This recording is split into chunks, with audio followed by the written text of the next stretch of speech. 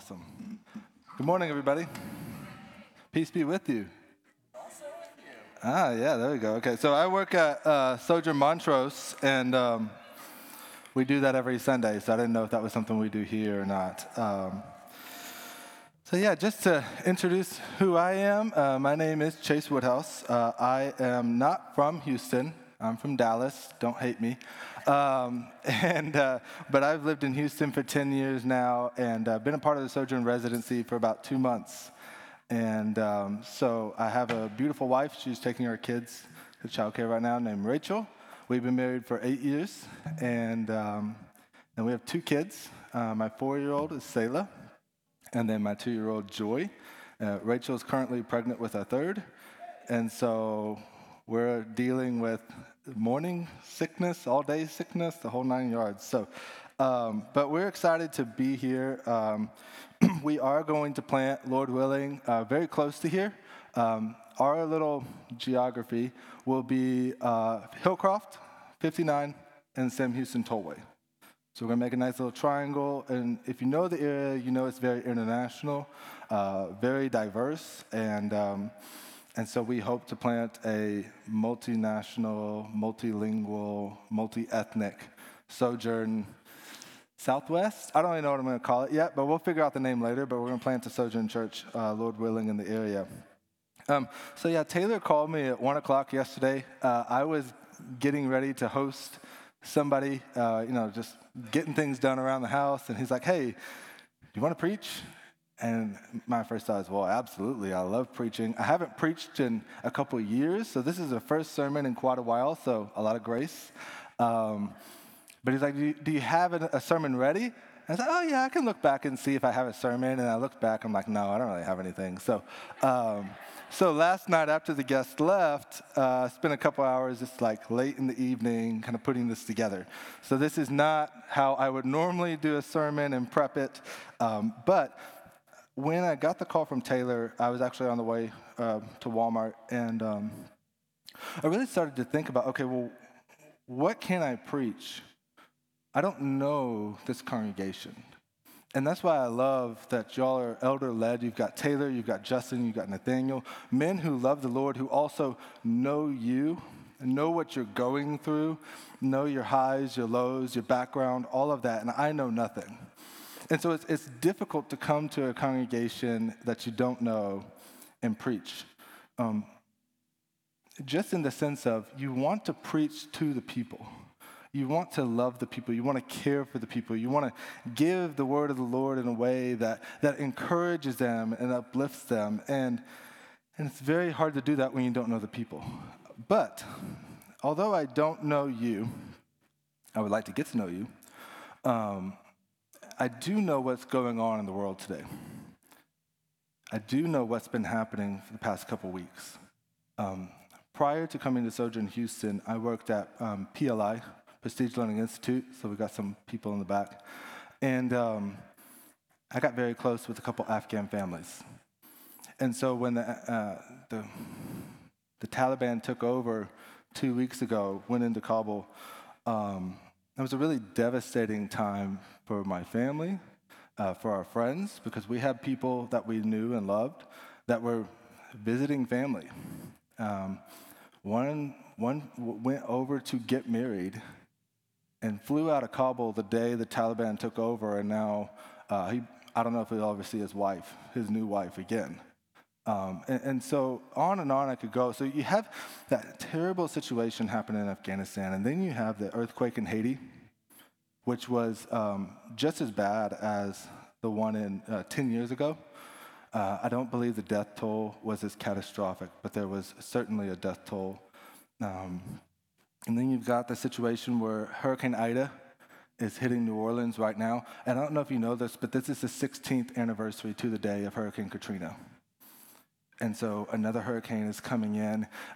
You can talk about the pandemic, right? And I'm not going to get into the political stuff of that, but like the reality is there is a pandemic. There are people dying, and that's happening all over the world today.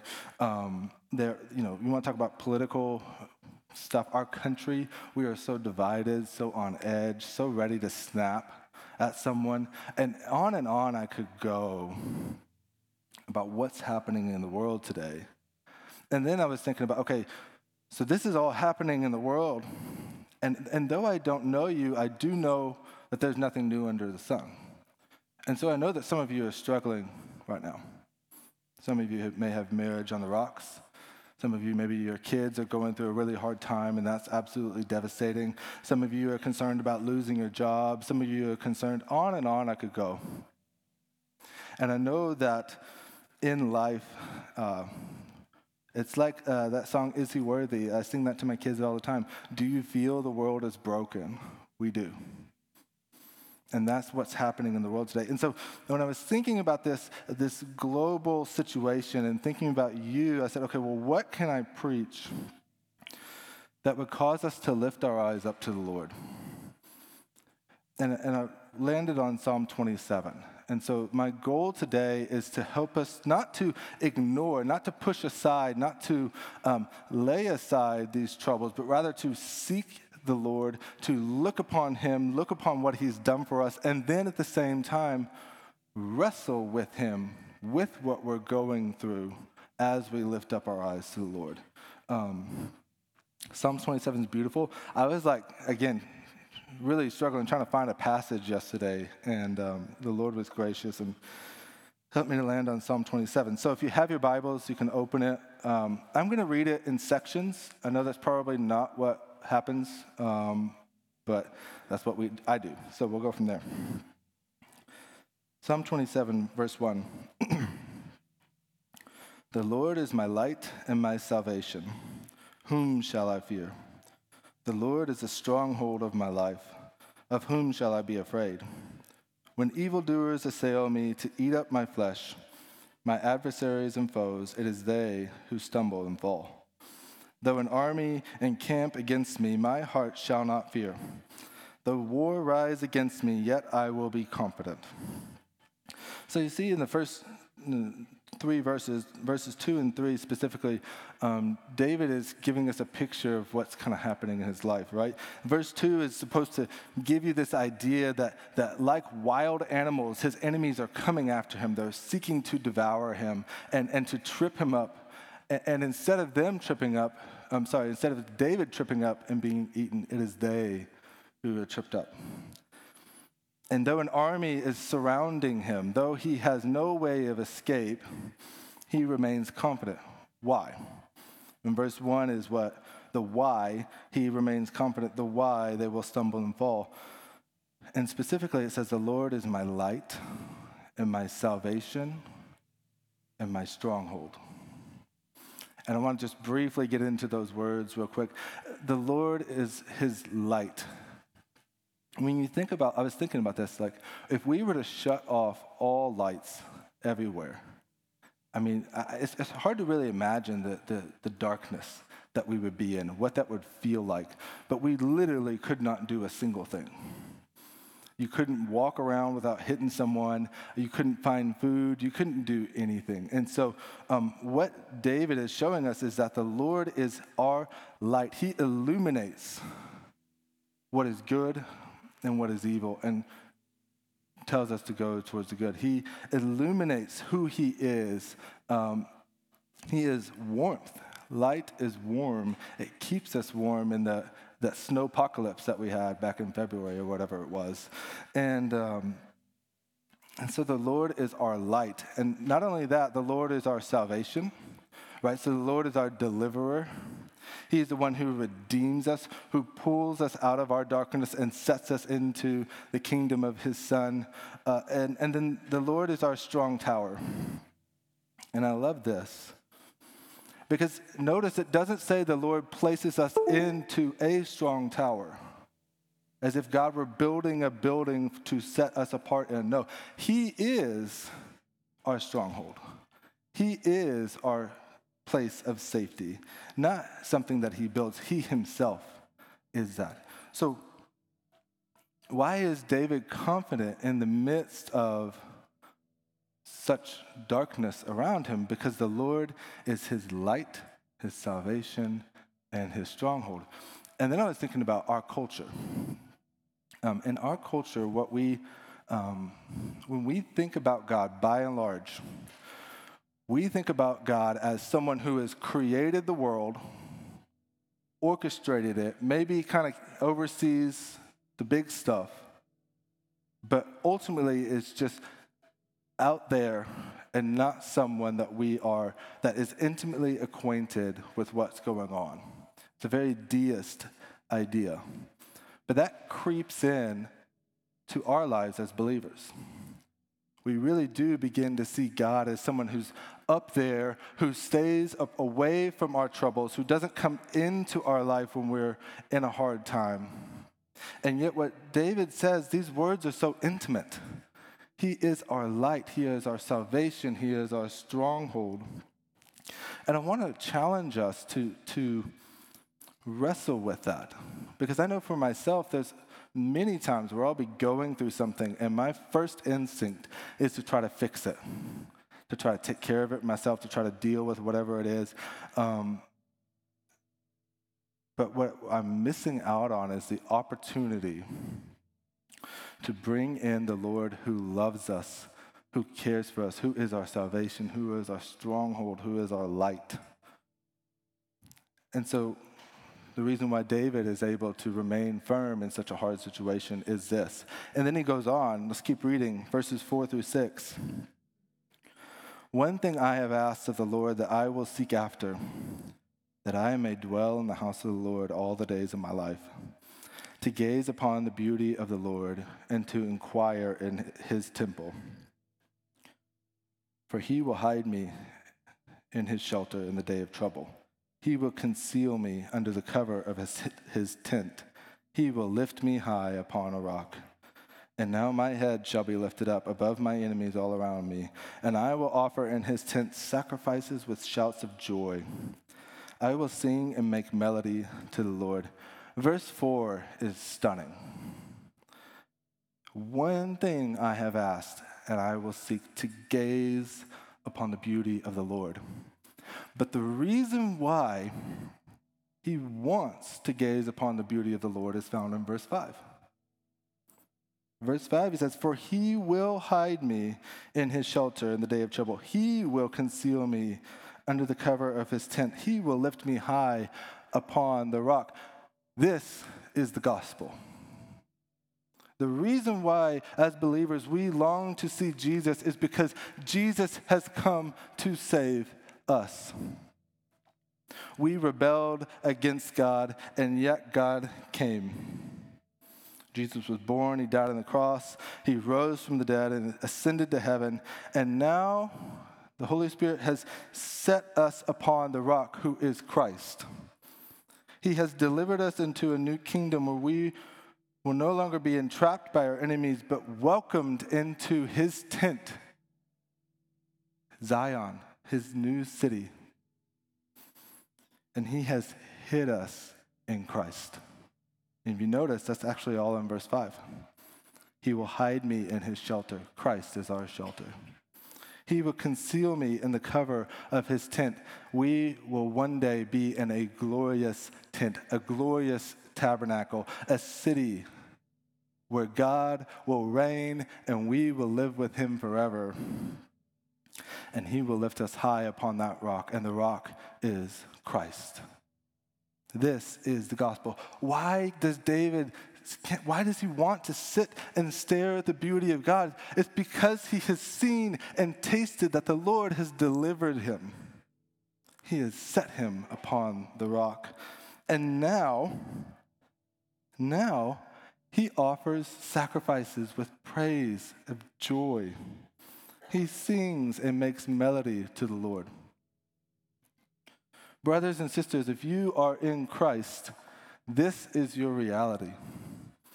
You have an intimate relationship with a God who is not distant, a God who is not up there and aloof, but God who actually dwells within you, who cares about you, who has saved you, who has redeemed you, who has brought you out of darkness and into his marvelous light.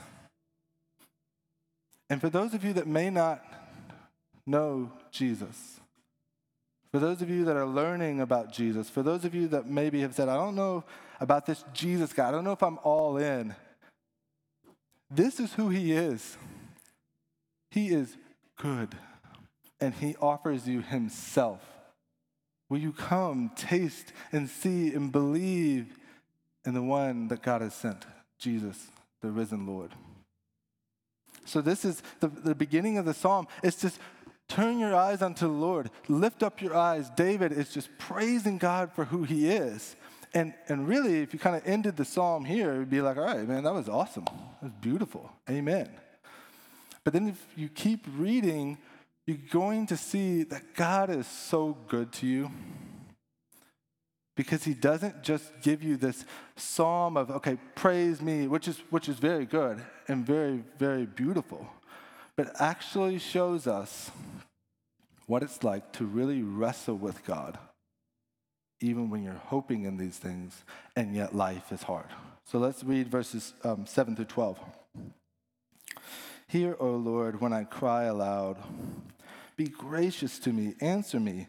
You have said, seek my face. My heart says to you, your face, Lord, do I seek. Hide not your face from me. Turn not your servant away in anger. O you who have been my help, cast me not off, forsake me not, O God of my salvation. For my father and mother have forsaken me, but the Lord will take me in. Teach me your way, O Lord. Lead me on a level path because of your enemies. Give me not up to the will of my adversaries. For false witnesses have risen against me. They breathe out violence. Do you see the shift? David's gone from just praising the Lord for who he is to wrestling with God, praising him still for who he is, right? Because he says, the Lord will take me in. Even though my father and mother have abandoned me, the Lord will take me in. But at the same time, he's saying, hey, don't turn me away. Are you listening to me? I've got adversaries all around me. You have to come. How good is God that he would put this psalm in here for us? Because life is hard. We go through dark times, times where we don't even know where God is, and yet we do. We know that he resides in us. We know that he cares for us. We know he is our light shining down. And yet we're also like, where are you? I want to encourage you that if you are in a season right now, a dark night of the soul, where you are wrestling and you are hoping to see God, keep wrestling with him. Do not abandon him, for he will not abandon you. He will come as surely as the sun rises, the Lord comes. He always does. And when I read this and I began thinking about it, just how comforting it was to know that the psalmist, David, the man who loved the Lord so much, could wrestle with doubts. Where are you, Lord? And then I want to close by reading verses 13 through 14. And let me say this too. I know what it's like to struggle. I know what it's like to see the deliverance of the Lord and then a week later be like, hey man, are you coming through? Because this doesn't look very good. So we've fundraised for, 6 years now. And when we first started off, it was a huge task to fundraise your own income so that you can serve the Lord. And I remember, it was a daily battle.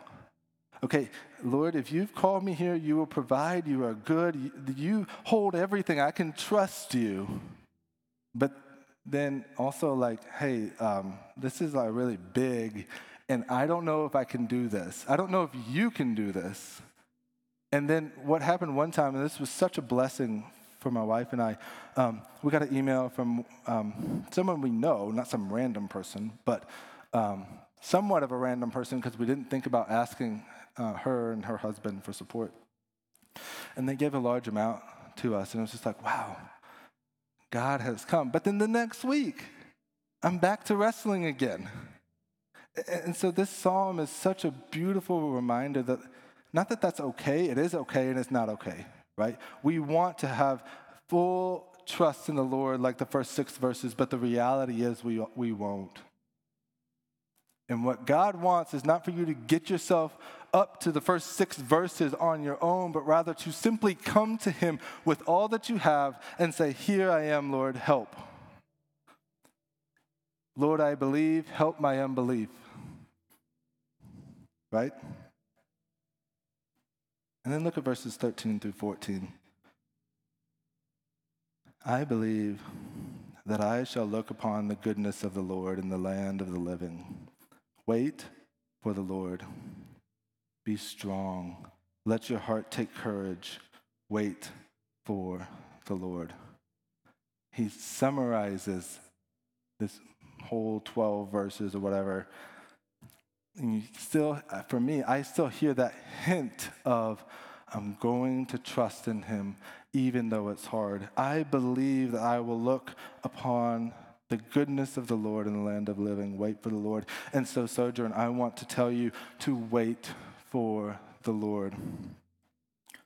We will, those who are in Christ, those who have given their life to Jesus and said, I need you, we will look upon the goodness of the Lord in the land of the living, the land that he is going to establish, the kingdom with no end, with no more hurricanes, with no more pandemic, with no more politics. He will deliver us into this land.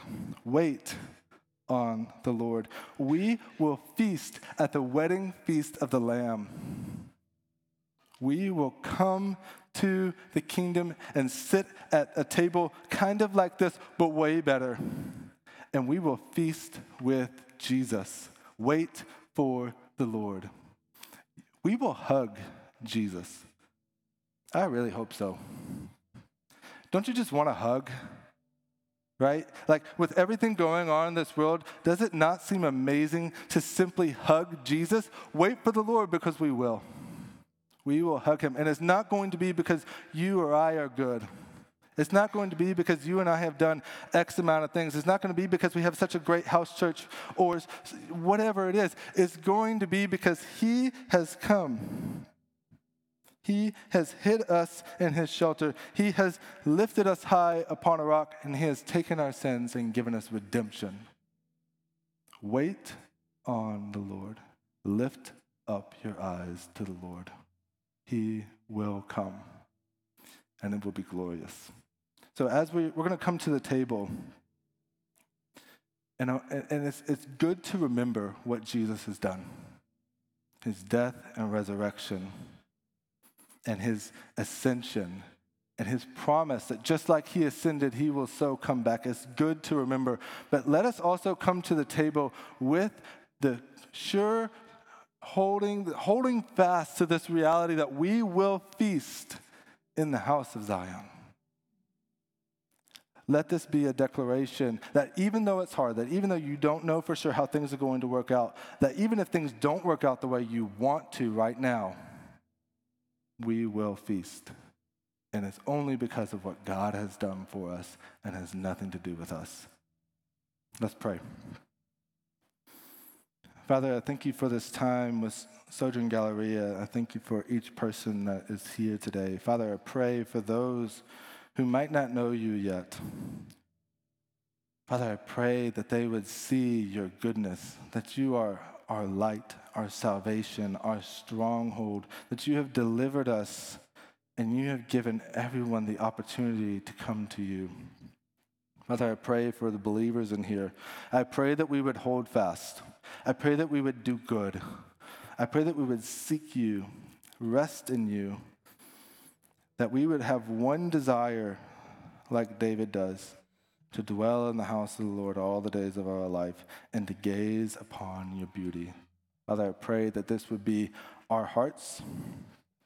And Father, again, I thank you for this time in your word. Father, we pray over the situations happening globally. We pray for your relief. We pray for your deliverance. And we pray that salvation would come, that you would redeem all that has gone wrong. We wait for you, Lord, and we lift our eyes to you. In Jesus' name, amen.